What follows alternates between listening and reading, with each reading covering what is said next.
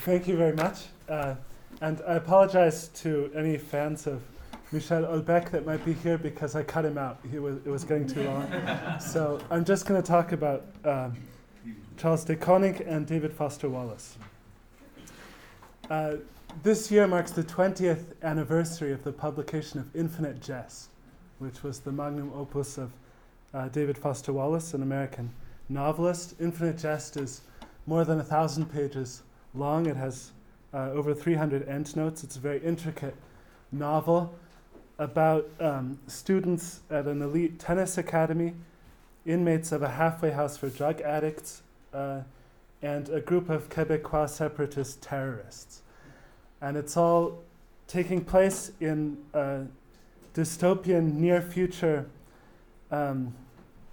North America, in which an organization of North American nations has been formed, ONAN for short, and in which calendar years are named after corporate sponsors and things like this. It's the trends that Wallace saw in the 1990s have been sort of continued into the near future. And these Quebecois terrorists, the weapon that they want to use is actually a film that's so entertaining that it distracts people to death. So it's Wallace writes this in the 1990s at sort of the apogee of the neoliberal triumph, right after the end, well, not right after, but shortly after the end of the Cold War, after Francis Fukuyama has already proclaimed the end of history. But the book is about this deep sadness and loneliness in this apparent moment of triumph, the deep sadness of triumphant American culture. In a book review that Wallace wrote while he was working on Infinite Jest, he says something about the book he was reviewing that he could have said about the book he was writing. I quote, "It," that is the book, "can map or picture the desacralized and paradoxical solipsism of U.S. persons in a cattle herd culture that worships only the transparent eye of guiltily passive solipsists and skeptics trying to warm soft hands at the computer-enhanced fire of data in an information age where received image and enforced eros replace active countenance or sacral mystery as ends, value, meaning." End of quote. So Wallace, by extending the trends of his moment into the near future and sort of exaggerating them, tries to show the full horror of the meaninglessness of individualistic culture. But there's another horror that's in the that sort of the shadow of which is in the novel. Namely, there's a kind of fear that this extreme individualism will prove unbearable and it will flip into a totalitarian tyranny. So, the Organization of North American Nations is led by President Johnny Gentle, an entertainer turned politician who has come to power by pledging to get rid of the mountains of filth produced by limitless consumerism in the United States by creating a giant wasteland near the Canadian border and then forcing Canada to annex this part of the northeast of the U.S. The Organization of North American Nations that he founds is called an experialist organization rather than imperialist because it consists in ceding territory rather than conquering territory. But if you read about Johnny Gentle, it's hard not to think of Donald Trump. Neither of them are particularly serious characters. It's sort of this clownish egomania that uses the contradictions and anxieties and so on that are present in the culture to gratify itself. But there are other voices in the novel that give kind of a more serious argument, as it were, for totalitarianism than gentle. There is, for example, the figure of Gerhard Stitt, who is in the elite tennis academy. Stitt is sort of the mastermind. He's a German intellectual. And I quote a passage about him. Stitt, like most Europeans of his generation, anchored from infancy to certain permanent values which, yes, okay, granted, may admittedly have a whiff of proto-fascist potential about them, but which do, nevertheless, the values, anchor nicely the soul and course of a life. Old world patriarchal stuff like honor, discipline, and fidelity to some larger unit. Stitt was educated in pre-unification gymnasium under the rather Kanto-Hegelian idea that junior athletics was basically just training for citizenship, that junior athletics was about learning to sacrifice the hot, narrow imperatives of the self, the needs, the desires, the fears, the multiform cravings of the individual appetitive will, to the larger imperatives of a team, okay, the state, and a set of delimiting rules, okay, the law. End of quote. And this is a vision that, unlike the absurd, buffoonish vision of Johnny Gentle / Donald Trump, this is a vision that's able to convince a lot of his students. So one of his students, who's named Ortho the Darkness Stice, is instructing a group of even younger students, and he says the following. It's about discipline and sacrifice and honor to something way bigger than your personal ass. He'll mention America, he meaning Stitt, he's talking about Stitt. He'll talk patriotism, and don't think he won't. He'll talk about its patriotic play that's the high road to the thing. He's not American, but I tell you straight out right here, he makes me proud to be American. Meine Kinder, he'll say it's how to learn to be a good American during a time, boys, when America isn't good its own self. End quote. And above all, looking down on everything, is the Quebecois terrorist Rémi Marat. Marat is sitting in a wheelchair for most of the novel on a high ridge above Tucson, Arizona. He's looking down on the city. And he's talking to Steepley, who's an imperialist American secret agent. And their conversation sort of looks down on the whole action of the novel and makes its themes explicit. Steepley, the secret agent, presents the liberal individualist vision in which what ultimately matters is individual desire and its satisfaction. Marat, on the other hand, presents an ideal of human life as consisting in giving oneself to a higher cause, a community of which one is a part. They discuss the Trojan War at one point, and Marat disagrees both with Steepley and with Homer about what the cause of the Trojan War is. Quote, I can't do the accent, but he speaks in this kind of French-Canadian pidgin English. The point is that what launches vessels of war is the state and community and its interests, Marat said without heat, tiredly. You only wish to enjoy, to pretend for yourself that the love of one woman could do this, launch so many vessels of alliance. End quote. But Steepley counters that one should not be so sure. Individual passion can be so strong that one is willing to give all for it. The fanatically patriotic wheelchair assassins of southern Quebec, that's the terrorist group that Marat is a member of, underestimate the power of individual passion.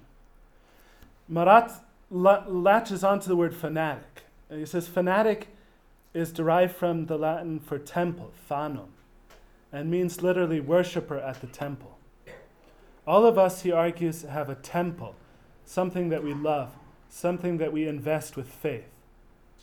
It is thus of supreme importance what we choose as our temple. For this choice determines all else, no? He says. All other of you say free choices follow from this. And to choose an individual beloved person as that object of worship is irrational. Quote, die for one person, this is craziness. Persons change, leave, die, become ill, They leave, lie, go mad, have sickness, betray you, die. Your nation outlives you. A cause outlives you. You USAs do not seem to believe you may each choose what to die for. Love of a woman, the sexual, it bends back in on the self, makes you narrow, maybe crazy. Choose with care. Love of your nation, your country, and people, it enlarges the heart, something bigger than the self. End quote. Steeply questions whether it really is a matter of choice, what the temple is at which you worship. He says, what if you just love without deciding? You just do. You see her, and in that instant you are lost to sober account keeping and cannot choose but to love. And Marat answers with a sniff of disdain, quote, then in such a case your temple is self and sentiment. Then in such an instance you are a fanatic of desire, a slave to your individual subjective narrow self-sentiments, a citizen of nothing. You become a citizen of nothing. You are by yourself and alone, kneeling to yourself. In a case such as this, you become the slave who believes he is free, the most pathetic of bondage. Not tragic, no songs. You believe you would die twice for another, but in truth you would die only for your alone self, its sentiment. End quote. And Marat's critique of American individualism is borne out in the rest of the novel, which describes in harrowing and painful, although often also comic, detail the loneliness and suffering and slavery to base passions that run rampant in individualist society. But Wallace does not portray Marat's terrorist sect with its austere Spartan spirit as an attractive alternative. At least on my reading, Wallace thinks that American society is ripe for a turn to totalitarianism, and that this would be even worse than what they've got. So, Infinite Jest gives narrative plausibility to the attractiveness of totalitarian ideas and movements in an individualistic culture. But of course, Steeply's individualism and Marat's totalitarianism are not the only options. Wallace himself gives hints at a third option, but I want to turn now to a philosopher who gave an account of the deficiencies of individualistic and totalitarian thought, and of how these deficiencies should, at least at the speculative level, be overcome. And this is Charles de Koninck, a Belgian-Canadian Thomist philosopher who taught at the University of Laval in Quebec in the early part of the 20th century. De Koninck's seminal work was called On the Primacy of the Common Good Against the Personalists. And it was written in 1943, toward the end of the war, and was one of several ambitious projects within Catholic philosophy at the time that were trying to articulate, as it were, a third option apart from individualism and totalitarianism. And de Koninck's project is developed partly in opposition to one of the other projects, as the subtitle of de Koninck means by personalism. Personalism is a term that can refer to all kinds of different philosophies. Personalism became popular during the war, especially in France, among Catholic thinkers who were affected by the anti-totalitarian reaction that the war produced, especially the atrocities of German National Socialism produced. You can see kind of oscillation especially in the first half of the 20th century, between individualistic positions and totalitarian positions. So you have the liberalism of sort of ascendant capitalism in the long 19th century turns over into this blood and soil patriotism of World War I. When World War I breaks out, people are celebrating in the streets because at last they have a cause that they can greater than the self that they can give themselves to. Then after World War I, you have a counter-reaction. You have liberalism of the interwar period, and then that tips over again into various fascist and National Socialist regimes. And then, of course, the reaction against that comes as well. And that's what's relevant for personalism. Because these reactions have a lot of influence on Catholic philosophers as well. Jacques Maritain was mentioned in the first session, and he, even in his own life, you can see kind of this oscillation. Right after his conversion to Catholicism, he becomes an adherent of Action Française, which is a right-wing authoritarian movement. But then when that's condemned by the Holy See, he becomes an ardent Democrat. And he was friends with a lot of important personalists, including Emmanuel Mounier, who is kind of the most famous personalist. But Maritain develops his own version, a kind of Thomistic version of personalism. And it's based on a distinction that Maritain makes between individual and person. He says, this is a quote from Maritain's book, Three Reformers. "The word individual is common to man and beast, to plant, microbe, and atom. Individuality as such is based on the peculiar needs of matter, the principle of individuation, because it is the principle of division, because it requires to occupy a position and have a quantity, by which that which is there. So that insofar as we are individuals, we are only a fragment of matter, a part of this universe, distinct, no doubt, but a part." But then person refers to man's spiritual nature, by which he transcends, according to Maritain, the entire universe. And as a person, man is not a part, but only a whole. And this has political consequences. So, quote again from Maritain's book, Three Reformers. "According to the principles of St. Thomas, it is because he is first an individual of a species that man, having need of the help of his fellows to perfect his specific activity, is consequently an individual of the city, a member of society. And on this count, he is subordinated to the good of his city as to the good of the whole, the common good, which as such is more divine, and therefore better deserving the love of each than his very own life. But if it is a question of the destiny which belongs to a man as a person, the relation is inverse, and it is the human city which is subordinate to his destiny.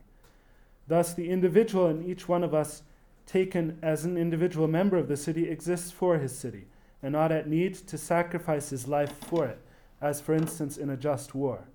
But taken as a person, whose destiny is God, the city exists for him, namely for the advancement of the moral and spiritual life." End quote. So the error of individualism, according to Maritain, is that it accords to the individual the rights that belong by nature to the person. But since the individual is in fact a part of the social whole, he argues that individualism has a kind of inevitable tendency to tip over into totalitarianism. Quote again from Maritain, "We shall see individualism culminate quite naturally in the monarchic tyranny of a Hobbes, the democratic tyranny of a Rousseau, or the tyranny of the providence state and the God state of a Hegel and his disciples." End quote. I'm running out of time, but now we get to the real point of the whole thing, which is De Koninck. So De Koninck disagrees with Maritain, although he doesn't actually mention Maritain in his book. It's pretty clear that he's directing it against sort of pop Maritainism in Canada at the time. And De Koninck argues that the principle that the personal good of man transcends his common good concedes too much to individualism. So that Maritain's position, in fact, although it's supposed to transcend individualism, in fact amounts to a variety of individualism. De Koninck argues that the reason why personalism goes astray is that it considers the person and society in their being, in what they are, rather than in their end, their goal, their perfection, their telos. So De Koning says the good has to be understood as, if Maritain were a better Thomist, he would understand it, always as a final cause, and consider it always as such. The common good, De Koning says, is not the good of a society, considered as a kind of super-individual, a giant substance composed of substances. Rather, the common good is a common end, a common goal, pursued and shared in by all its members. The highest goods of man are common goods, goods that he cannot have by himself, but only in communion with others.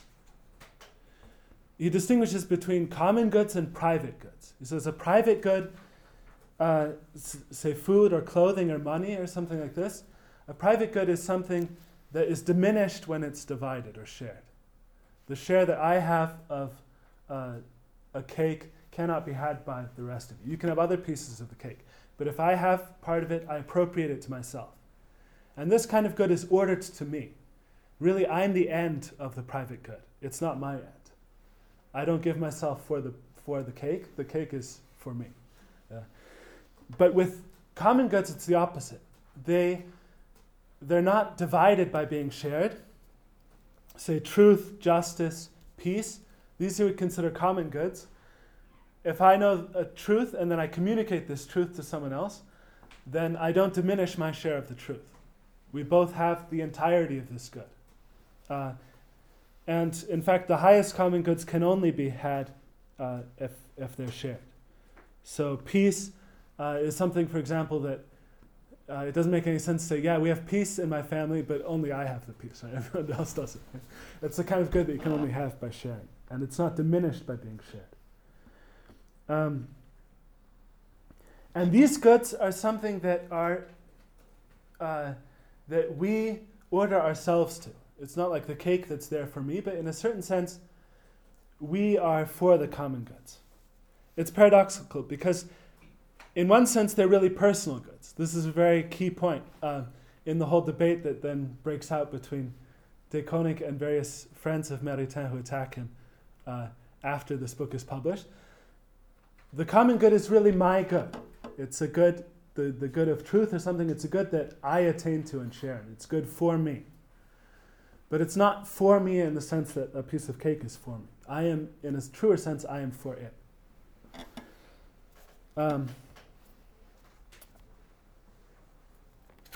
So, skipping over a little bit, the highest common good of all is God himself, who's communicated among all who attain to the beatific vision. And here you see the reason why De Koning is so angry at the personalists, because if this good, God, the highest good of the person, is not a common good, then that would mean that he would be ordered to me. That would be to subordinate God to my satisfaction, as it were. It would be an egocentric vision of the good and of human life. So De Koning quotes an important passage from St. Thomas. I'll just quote part of it here about how we relate to a common good. Now one can love the good of a city, civitas, you could say, political community, in two ways. In one way to possess it, in another that it might be preserved. If someone loves the good of a city in order to have and own it, he is not a good political man. Because in this way even a tyrant loves the good of a city in order to dominate it, which is to love oneself more than the city. He wants this good for himself, not for the city. But to love the good of the city that it might be kept and defended. This is truly to love the city, and this makes a person a good political person. So much so that some expose themselves to the danger of death and neglect their private good in order to preserve or increase the good of the city. In the same way, to love the good that is participated in by the blessed, that is by those who attain to the vision of God, To love it so as to have or possess it does not establish the right relation between a person and blessedness, because even evil people want this good. But to love that good according to itself, that it may remain and be shared out, and that nothing be done against this good, this gives to a person the right relation to that society of the blessed, and this is love, caritas, which loves God for his own sake, and the neighbors who are capable of blessedness as oneself. De Koning's conception can show the deficiencies of both individualism and totalitarianism, and why one is liable to flip into the other. Both individualism and totalitarianism are founded on the same misunderstanding of the common good. In both, the common good is seen as a good of someone else or of something else. A good that is not really the good of the members of society, but just the good of society. An external good that is in some way opposed to my individual good. In individualism, the common good, thus misunderstood, is then subordinated to the private goods of individuals, becoming an instrument of individual desires. In totalitarianism, on the other hand, the individual is subordinated to the good of the collective, thus debasing the human person to the status of a means to an extrinsic good. Since man is made for common goods that are really his personal goods, totalitarian regimes will always be experienced as alienating and enslaving, and thus persons in totalitarian societies long for the apparent freedom of individualism. But since man is made for personal goods, which are common goods, individualism will always be experienced as unsatisfying and pusillanimous, and this leads to the possibility of totalitarianism. That's all.